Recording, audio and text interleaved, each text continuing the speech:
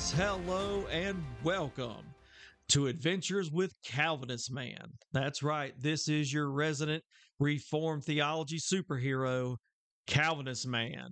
Now, you may be wondering, who is Calvinist Man?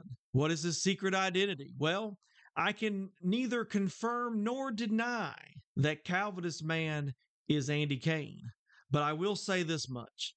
To my knowledge, nobody has ever seen Calvinist Man and Andy Kane in the same room together. But welcome to Adventures with Calvinist Man, a brand new podcast here at By His Grace, a podcast designed and meant to defend Reformed theology, defend the doctrine of grace, the doctrines of grace, defend what is commonly called Calvinism, and this will be the singular focus of this podcast. Remember, this is then the leader of this podcast, the hero, if you will, is in fact Calvinist Man. He's faster than a speeding Arminian, more powerful than man-centered exegesis, and able to leap tall straw men in a single bound. Look up in the sky, it's a bird. No, it's TULIP. It's Calvinist Man. That's right. Yes, I know. I know how silly that is. I know how third grade it is. But my friends, that is who I am. I'm not admitting that I'm Andy Kane. I'm just saying if Andy Kane were here, he would say that's who he is. He's silly. He loves Superman. He loves superheroes and all that. In fact, I do believe that our king of the Arminians, our friend in crime, Keith Foskey, is a fellow Superman enthusiast of sorts. And so I have come up with this character, Calvinist Man, to be the superhero of Calvinism, defending it, explaining it, and ultimately making it make sense, if you will. Well, we will certainly not be going through that long intro every single time, but I wanted to welcome you to this first episode of Adventures with Calvinist Man. And so this first episode, I want to talk about the Boogeyman. Yes, the Boogeyman. You say, the Boogeyman? Are you talking about the one that hides under my bed? Yes, that Boogeyman. We want to talk about the Boogeyman of Calvinism. The Boogeyman of Calvinism. Yes, that's right. You see, you may not realize this or even know this, but you probably have encountered this Boogeyman and didn't know it.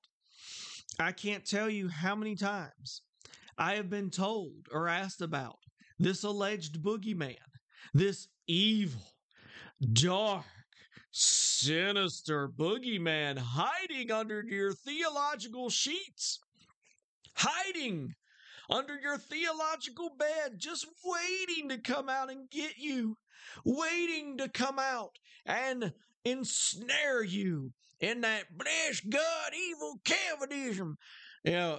Yes, believe it or not, there are some fundies that actually talk that way.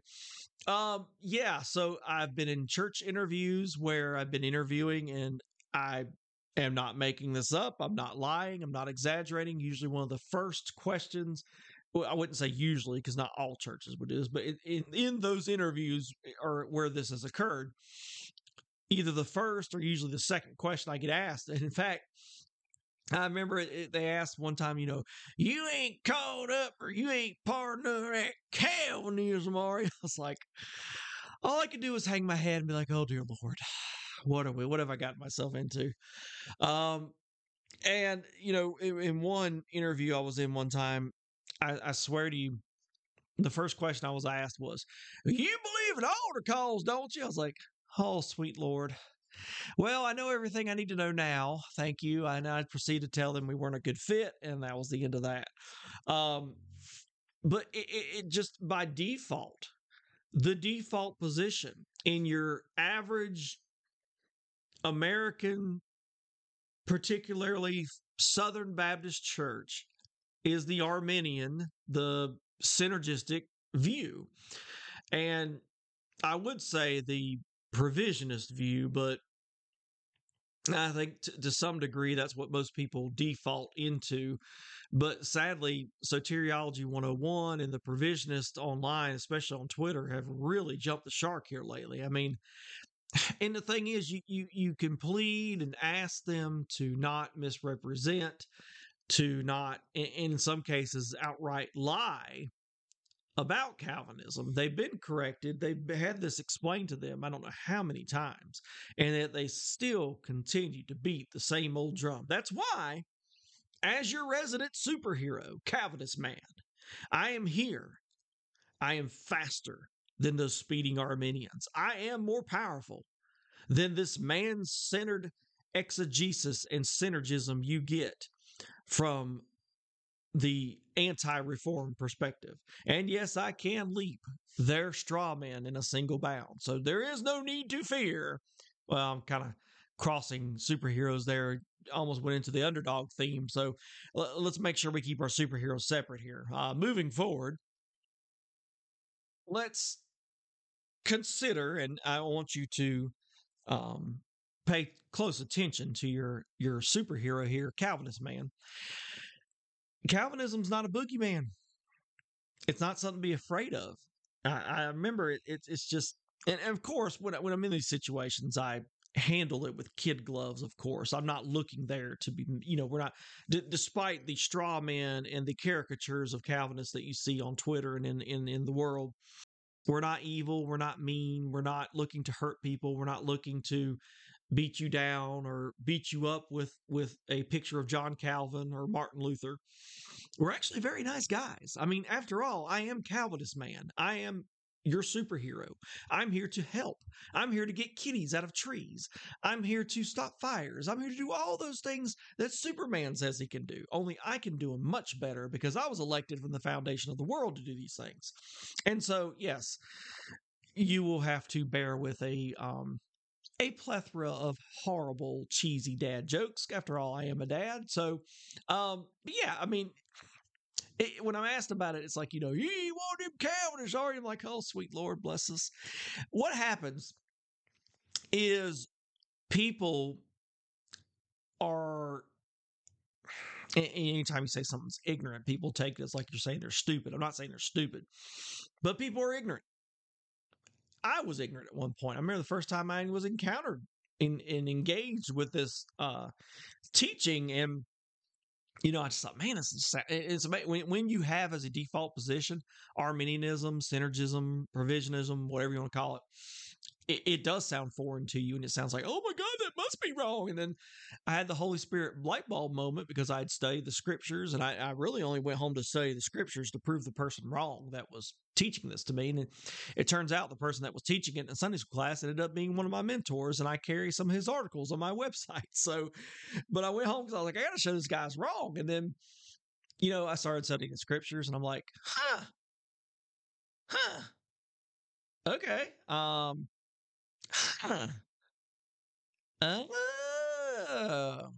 Well, okay then.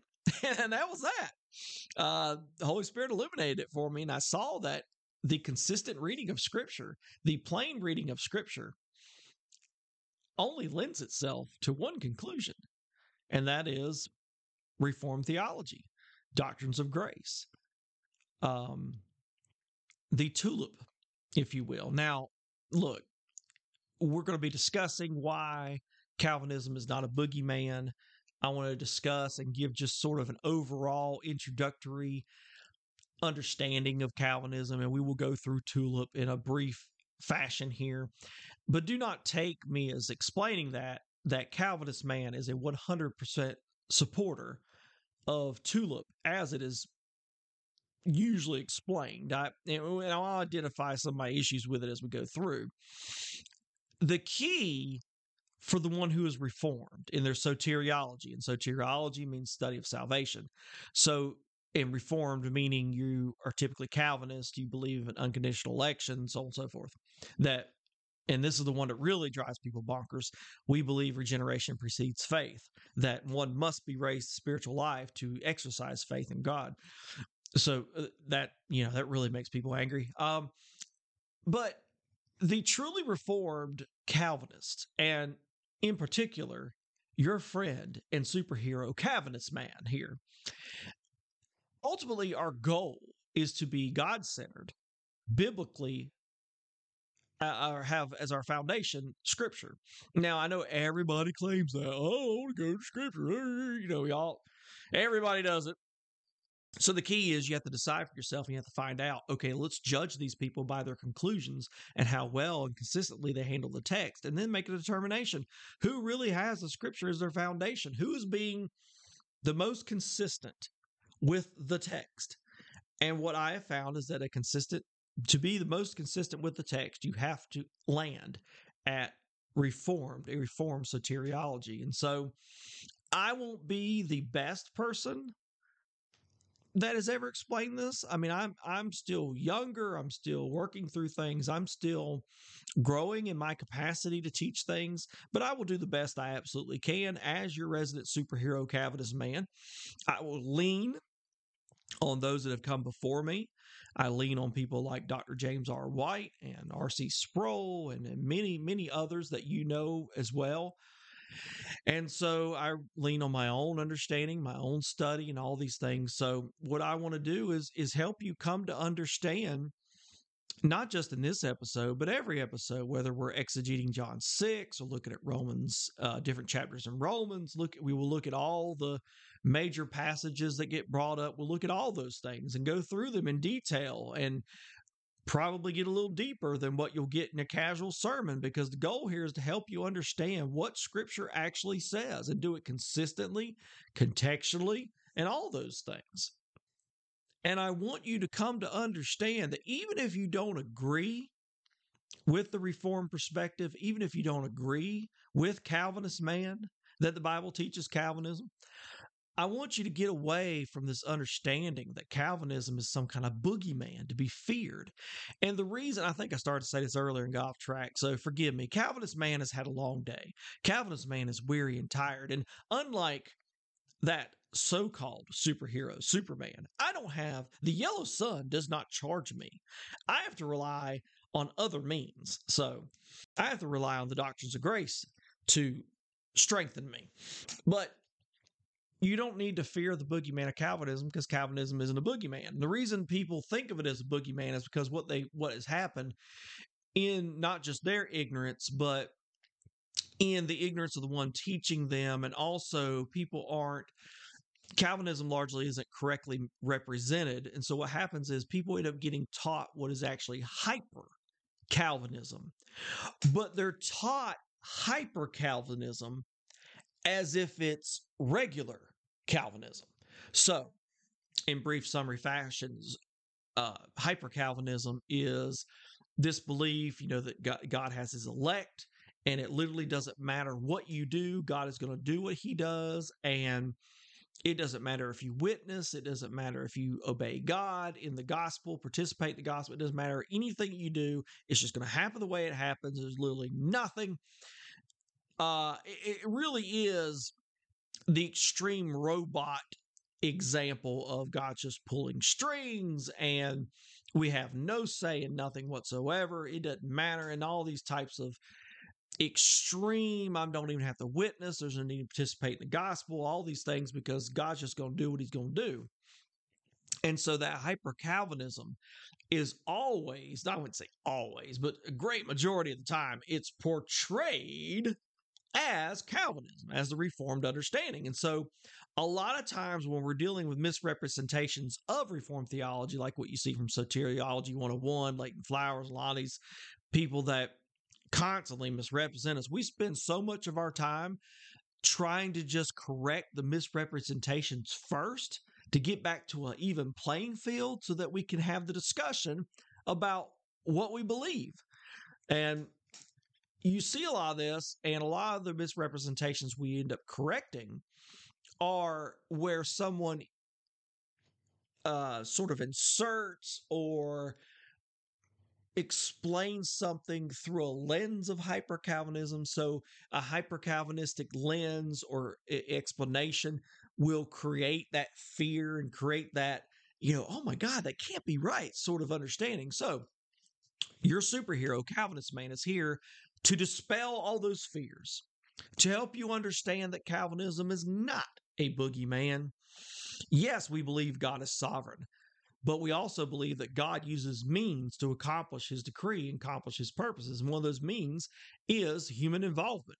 It involves us, uh, primarily after we've been raised to life in Christ, living out that new creature that we are in Christ, obeying Christ. And one of the commands we obey from Christ is to believe the gospel, repent of our sin, call all men everywhere to repent.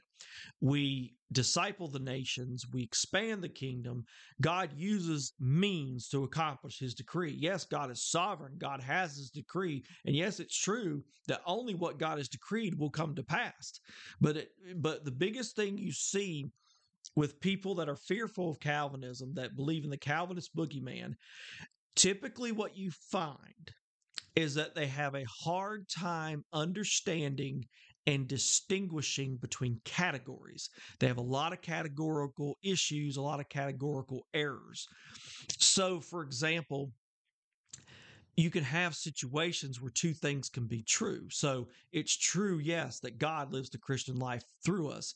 It is true that God's power is the power that enables us to live the Christian life.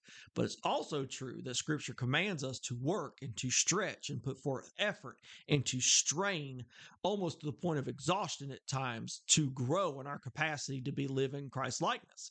You say, well, hyper Calvinism would take that example and say, you don't have to do anything. You don't have to work. You don't have to put forth effort. God's just going to live the Christian life through you. Well, the other extreme would say there's no reliance upon God's power. It's all upon you to do whatever you got to do. Well, the true biblical explanation there in that situation is that there's two categories. There's the category of God's power working in us. There's the category of human effort and us straining and working to grow. Both are true at the exact same time. Paul says this in Philippians. I just preached this a couple weeks ago. Paul says in two verses back to back, I want to say it's Philippians 2, 12 and 13, somewhere in there. He says in one verse, you must work. You must put forth effort. You must have genuine character. You must grow and work in your Christ likeness. And in the very next sentence, very next verse, he says, and it is God that is working in you the works of God. So it seems contradictory. It seems you're saying two things out of two sides of your mouth, but it's not. It's two things that are both equally true at the same time, because we understand proper categories, but we also understand how Scripture can teach that which may seem categorically contradictory. But you understand we're dealing with something where an infinite God has condescended to us in a sense of writing in inspired, inerrant Scripture in a way where finite minds and finite creatures can understand what it is he wants to reveal to us. And he has revealed to us everything we need to know, maybe not everything we want to know. So in those instances where we have what we need to know, but maybe not what we want to know, we have to be careful to let Scripture simply say what it says and understand it from that standpoint. It's when we start to rationalize, fill in gaps, force the text to have to be understandable through my finite or man-centered experience, that's where you run into problems. So Calvinism is not a boogeyman. It's not something to be feared. In fact, if in the understanding of theological triage, where we talk about sorting doctrines, first level doctrines being the deity of Christ, justification by faith, first level being those things that are definitionally Christian. If we say so and so is a Christian, or if they're not a Christian, it's upon these bases and upon these doctrines that we make that determination. There's second level things like mode of baptism. We would call, as a Baptist, my Presbyterian friends are just as much Christian as I am. We did a lot of things we can do together in participation in the gospel and discipling the nations. But at the end of the day, you're either going to baptize babies or you're not. Okay? So there would be some level of division there. Third level things that should never divide anyone, like your translation choice, your eschatological views, things like that. But also a reformed person and a non-reformed person should be able to exist in the same church and same body of believers. Now, from the standpoint of teaching, it's good if all the elders are on the same page. But if I'm preaching or teaching in a place, and I can guarantee you, most of the congregations I've preached to have probably been Arminian, synergistic, and it's usually by default, like we said, or out of ignorance and things like this. And just like I was at one point, doesn't mean they're wrong or anything, but I can exist in there. You have to allow, now, your job as a congregation is allow me to teach my understanding of Scripture, even if you don't agree with it.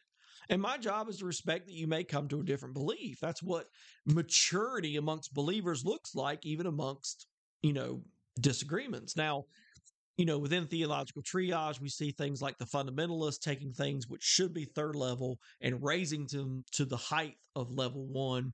We see liberals taking things that should be level one and saying they're no different than level three. We can all disagree. So, Reformed theology is not something to be afraid of. It's not something to be scared of. It's not a boogeyman. It won't hurt you. And Calvinist Man, your superhero, is here to guide you and to lead you into a greater understanding of Calvinism and Reformed soteriology. And once again, you may not ever come to agree with Calvinist Man. You may not ever come to agree with what I lay out here, and that's okay. That's perfectly okay. I would ask you to do this. Let's let Scripture be the final authority and judge what I say based on my consistency with the text. And if you have a question, if you want to discuss, if you want to come on the program and have a discussion about any of these points, I would love to do that with you. We can set up through Zoom. We can set up whatever you want to do. Just keep in mind that I'm not here to take mean shots at people. I'm not here to be angry. We're not here to get into heated stuff. We're here to talk about these things because I want people to have all the information that's available to them to make their own decision, because that's ultimately what Calvinist Man does. I am a superhero after all, but I'm not Andy Kane. That is not my secret identity. I know some of you out there will say, well, that's Andy Kane. I'm telling you, I'm not. Just because I put on glasses. Yeah, I know that you think that doesn't fool you, but it really does. I mean, it's amazing what putting on a simple pair of glasses will do for a guy. But I mean, you can build a whole secret identity off of it. But anyway, so let's very briefly run through what is commonly called TULIP, just to give a good sort of introduction to what we're dealing with here. TULIP is commonly what's associated with Calvinism, and it's TULIP, total depravity, unconditional election, limited atonement, irresistible grace, persevering of the saints. Now, John Calvin did not teach TULIP. One of the ways you usually know if the person standing in front of you knows what they're talking about, or if their goal is to accurately represent Reformed theology, you usually know pretty quick that they have none of that in mind. If they say, well, that John Calvin that came up with this TULIP, like, yeah, I'm probably not going to listen to anything else you have to say at that point. Now, John Calvin taught a lot of what we have come to systemize and categorize as TULIP. But that was something that came on the scene afterwards. So let's go through it. The first one, and look, remember, once again, we're not doing a very in-depth thing here. We're just sort of establishing some things to move forward with. T, meaning total depravity. What it means is that man is born spiritually dead. It does not mean that man is born totally depraved. And when we say totally depraved, we're not talking about the level or quantity or quality of his sin, like we would when we talk about Romans 1, where God judges a nation, or you're under the judgment of God because of the things you see in Romans 1 happening, and the sheer level of depravity and sin that we see there. And see, that's why you're going to see that even Calvinist Man, your superhero Calvinist here, doesn't even agree with everything that TULIP says. Not that the theological underpinnings there I do agree with, but the way it's explained or categorized or named, if you will, NAMED, named. So when we name this point of total depravity, yes, I know what it means. I know what's being said, but when I say total depravity, what I am referencing is the biblical doctrine that man is a trichotomy. He is body, soul, and spirit. We have a fleshly body. We have a soul, meaning we have being. We exist.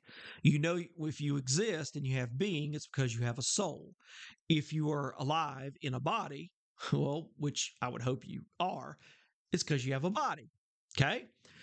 Um, the difference between us as finite creatures and God, who is infinite, is God is an infinite, eternal being, and He's only one being.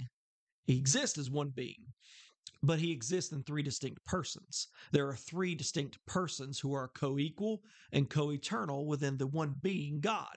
We are one being, we have one soul, and we have one personality or one person because we're finite creatures. So the trichotomy, we're body, soul, we are spirit, but every single person born after Adam, meaning starting with Cain and Abel and so on and so forth, are born with a spirit that is dead. It is not alive. It is dead in sin, dead in Adam. We're in Adam, the first man, for in Adam, meaning we take on his nature at birth, meaning we are total depraved in the sense that we are born with a spirit that is dead.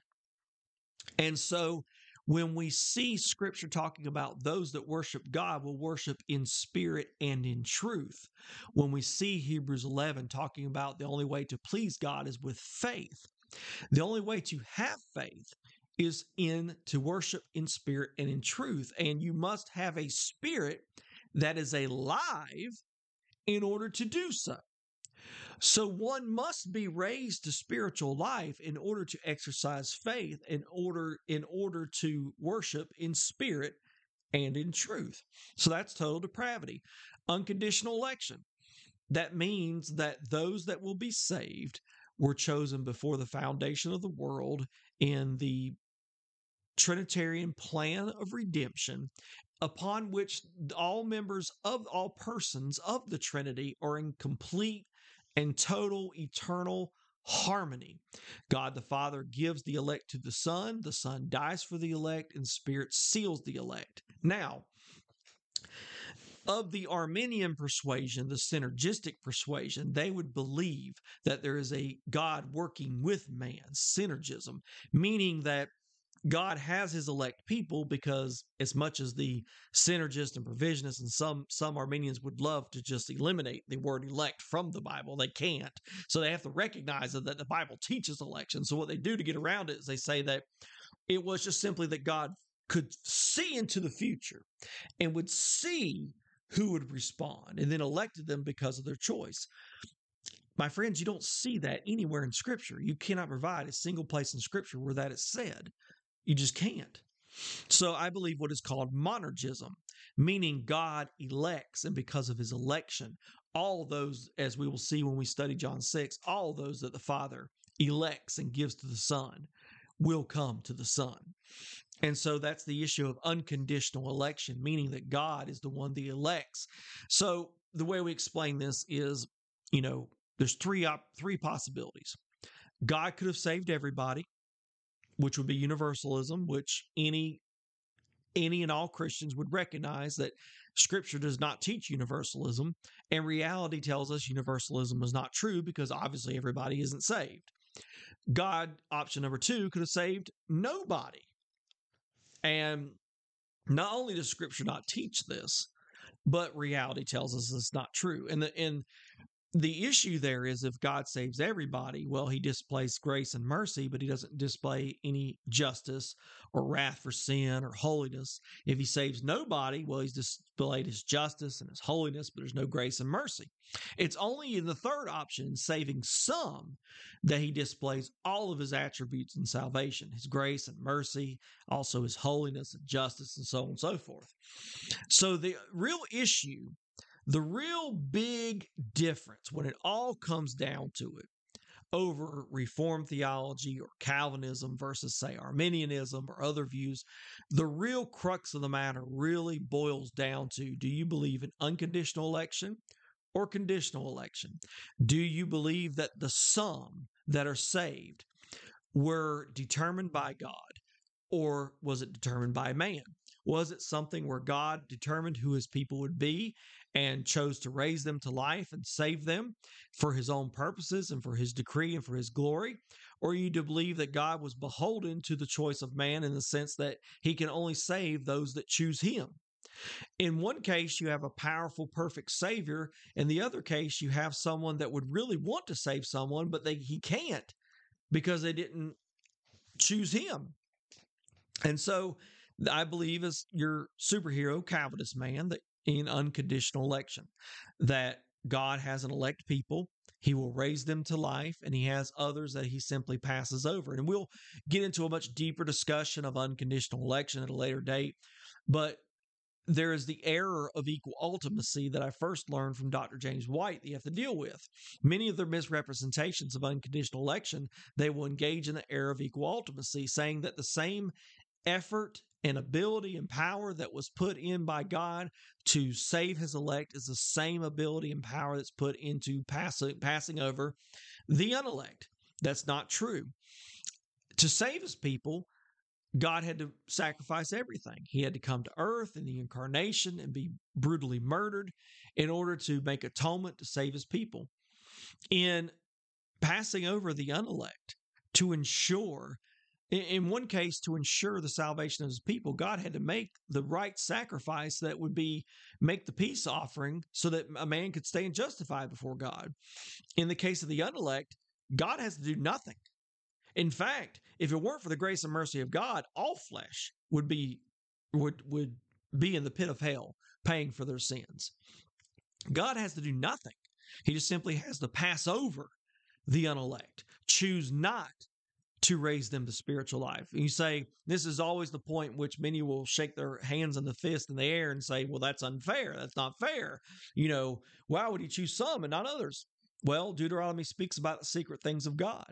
God has his decree. He has his purposes and has his reasons for why he does what he does and the means by which he accomplishes it. And we are not told all those things in this life. I believe that one day a lot of these things will become clear to us, but we're not told why he chooses some and doesn't choose others.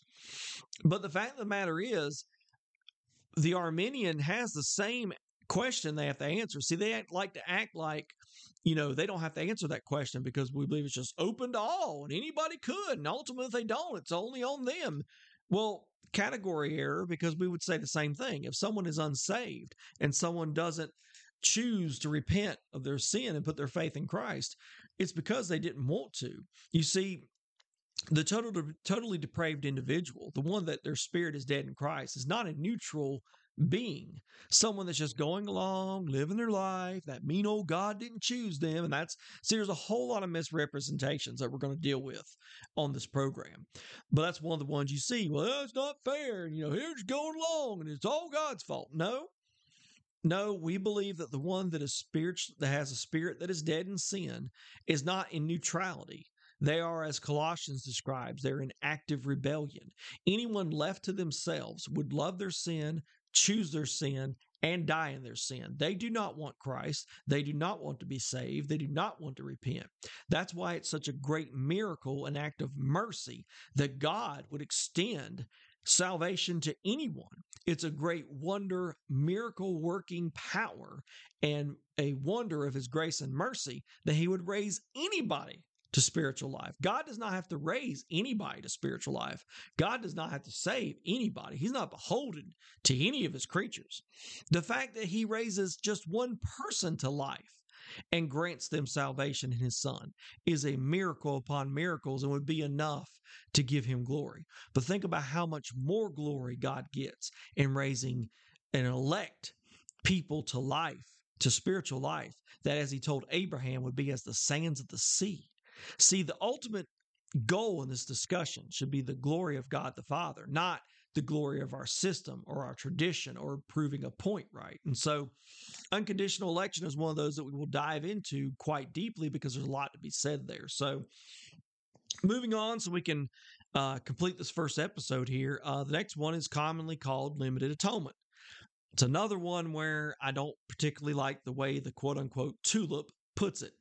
I prefer the term particular atonement, meaning, well, what's commonly described in with limited atonement is that, you know, uh, God died for his elect, and they want to say, well, it's and then the phrase I used to hear a lot is, well, Christ's death was sufficient for all, but only efficient for some, and I'm not a big fan of cliches to begin with, so that cliche rears its ugly head quite often. And they'll say, well, we believe in an elect and only some will be saved, but we believe the atonement was for all. And it's sort of in their minds that sort of gets God off the hook because it seems just so foreign to them and so wrong to them that God could have only died just for his people. Well, that's what Christ came to do. In his atonement, when Christ came to earth, when Christ died on the cross, he came to make the sacrifice and the payment specifically for his people. Christ's atonement either actually accomplishes something or it doesn't. Calvinist Man and the Reformed soteriology believes that when he died on that cross, it actually paid for the sins of his people, that it actually accomplished eternal redemption for the sins of his people. Now, in time, meaning in time, in the moment in time, as each person is raised to life and repents and has faith in Christ, that redemption is applied and they're sealed by the Spirit in time when that occurs. But it says in Hebrews that when he died on the cross, it secured eternal redemption for all his people. And so that's what we believe, that his atonement actually accomplishes that end. Irresistible grace, I also have an issue with because like I said, that's why, I'll talk about TULIP, but I don't necessarily am a TULIP man. I would prefer to say I'm reformed in my soteriology, that I'm about the doctrines of grace, so on and so forth. Irresistible grace sort of plays into the teaching and the understanding that would be very reformed in flavor, that would probably believe in unconditional election. They may even believe in a particular atonement, but they would still put regeneration after repentance and faith. And so they would describe it as it's a grace that's so irresistible that when God calls you, nobody in their right mind could ever resist it. And so that's why ultimately you'll see the need for repentance, you'll see the need for faith, and then you exercise it and you're regenerated. And this was what I was for a long time because it was very hard to wrap my head around the fact that someone would be regenerated before, because you always have been taught by default, and don't even get me started on the easy believism of the fundamentalism, or the fundies, if you will. But you always taught, you got to get somebody saved, got to get them saved so they can be raised alive. Well, the format and the sequence of events that you see, not just in life, but in the scriptures, is that dead men don't raise themselves. Dead men have to be resurrected. That follows suit with our resurrection. When we die one day, we will be raised back to physical life by Christ.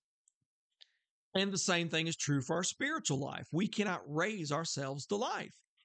And so irresistible grace is what usually is referring to the fact of regeneration and how it happens and when it happens. And so I don't like the terminology irresistible grace because it makes it sound like God is doing something that requires or would need to happen in man before he could be raised to life, whereas scripture, I believe, teaches that God raises a person's spirit to life, to where now in the trichotomy of man, his body is alive, his soul is alive in that he exists and has being, but now his spirit has been raised to life.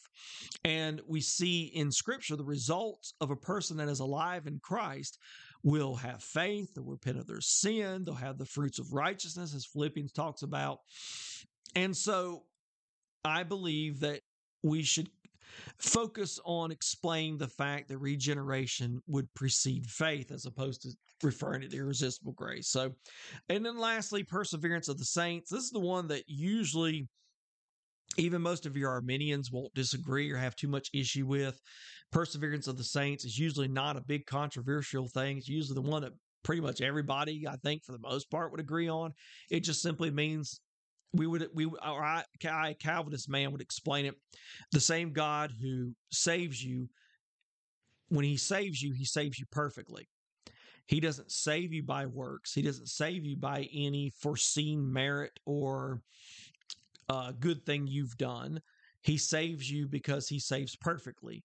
And he raises you to life not to be destroyed. When he raises you to life, once your spirit has been raised to life, it can't die or go back to its original state of being dead in sin. That's the biggest understanding here, is the perseverance of the saints. Those that are raised to life will persevere. And I don't mind the term perseverance, because I do believe, just like we said, God works your Christian life or works in you, but you also have to put forth effort in your life. I do believe Christians have an active perseverance in their salvation, in the sense that they love Christ and grow in him and all these things. But ultimately, what it's about is you are raised to life by Christ, and that condition remains. So you're persevering, or the condition of being alive in Christ remains steadfast. It perseveres, it endures, it doesn't change. And so that's really what we're looking at here, is those that would say, well, you could lose your salvation or you could fall away and all these things. And it's just simply not what Scripture teaches. Those that have been raised to life, those that have been saved, persevere or remain in that state because God saves perfectly. And so ultimately what we have in the Reformed soteriology, in Calvinism, is the understanding not about what man does or what man doesn't do, what man chooses or what man doesn't choose. It's about what God does. It is a God-centered understanding of salvation that understands that God is a God that saves perfectly, he redeems perfectly, he atones for sin perfectly, he elects perfectly, and as John 6 says, all that the Father gives to the Son will come to the Son. And so, even if you don't agree with Calvinist man's take on a certain text or my explanation of a particular point of the TULIP or anything like that, those are all discussions that can be had. Okay? That's fine.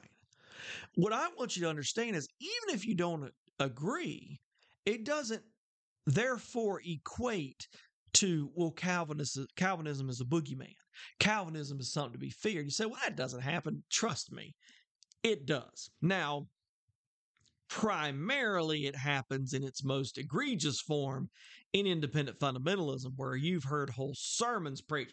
Bless God, be wrong that Calvinism. Ain't gonna have nobody standing in my pulpit teaching that Calvinism, and especially with King James onlyism too. That ain't gonna teach my pulpit from the NIV and all this crazy nonsense of, they will tell you Calvinists are just evil and they need to be feared. You need to run from them, and they wouldn't dare let somebody step in their pulpit talking about that. I've heard whole sermons talk about the evils of Calvinism and all this just absurd nonsense. That's the extreme. So we should recognize that and be like, y'all need to go have a donut and calm down, okay? But the main thing you're going to encounter is usually well-intentioned people, well-intentioned Christians that don't hate Calvinist people. They don't hate us. They are generally, it's from a place of ignorance. They have either not been taught correctly, or what they have been taught about Reformed theology is that it's all Calvinism is hyper-Calvinism. Or they've been taught something so erroneous about Calvinism that in their minds that's what Calvinism is. So when you encounter, and I'll end with this example. I've actually done this. I was in an interview where, they said, we're worried about Calvinism. We were told to watch out for it. It's this and that. We want to make sure you're not this. And so what I do is when they set that up and say, well, you're not one of them Calvinists, are you? I don't go in and start explaining it and say, well, this is what I is. No, the best way to get people to learn, but also the way to debate, is to ask questions and let people explain to you what they mean by something. So In this interview, I just said, well, let me ask you something. What do you mean by Calvinism? And they said, well, that just means that, God just determined everything and who's going to be saved, and we ain't got nothing to do with it. And even those that they even go so far as to say that they've been taught that Calvinism means that even some of those that are being saved didn't want to be saved, and God just forced them to be saved. And, crazy stuff. And so in this situation, when I was told this, it was obvious a misrepresentation, not intentional, mind you, an ignorant one, but a misrepresentation nonetheless. And obviously this person had been taught that hyper-Calvinism is all that Calvinism is. So I said, look, sir, I have great news for you. Everything you just said is not what Reformed theology teaches. Everything you just said is not what any honest, God-centered, biblically astute Calvinist would say. What you just described is a hyper form of Calvinism that is not biblical. And they say, oh, well, what is it then? And then I was able to describe in short fashion, in short order, that we believe that God in Trinitarian fashion, in the three persons of the Trinity, decided before they ever created the world that they would create a world and populate it with people and choose to redeem a certain people for their name. And I try to stick to saying things at the way Scripture says it. So if they say, well, that's just your opinion, I'm like, well, what's my opinion? I'm just telling you what Scripture says. And that's the goal. That is the goal that your humble resident superhero Calvinist man has for this program. I want to stick to the text. I want to be consistent with the text. I want the text to have its say. And we need to draw our conclusions, whether it's Calvinistic, Arminian, or whatever. Draw your conclusions based on not what some systemized tradition says or what some predetermined theological system says, but let's draw and systemize our beliefs based off the text. Now, I know everybody out there, including your provisionists and Arminians, all say that. We all say that. We all agree that should be the goal. And I commend our Arminian brothers and sisters. I commend our synergistic brothers and sisters. I even commend, God bless them, Leighton Flowers and our provisionist brothers and sisters that would say that. Now, I do believe that they mean that. I do believe that is their goal. They can get a little snarky on Twitter, but then again, there's some Reformed people that need to take a couple chill pills as well. We all do, okay? I do believe that's what they want to do. So what we need to do is judge what they're saying, what I, Calvinist Man, am saying, and say, is what is being presented the most consistent argumentation based on what the text is saying? And that's what I really want to try to make this about. And look, if we're going to solve all problems related to this subject, no. Am I going to convince a couple people that Calvinist Man knows what he's talking about? Maybe. Am I going to cause a couple people probably go, man, that guy has lost his daggone mind? Yeah, probably happened too. But you know what? It'll be fun. We'll have a good time, have a few laughs, maybe even cry a little bit. Maybe some of you will get angry. But at the end of the day, let's all love the Word of God. Let's love it together and trust that your superhero, Calvinist Man, is here to help you. So thank you for joining me on this first ever episode of the Adventures with Calvinist Man. Good day and good night.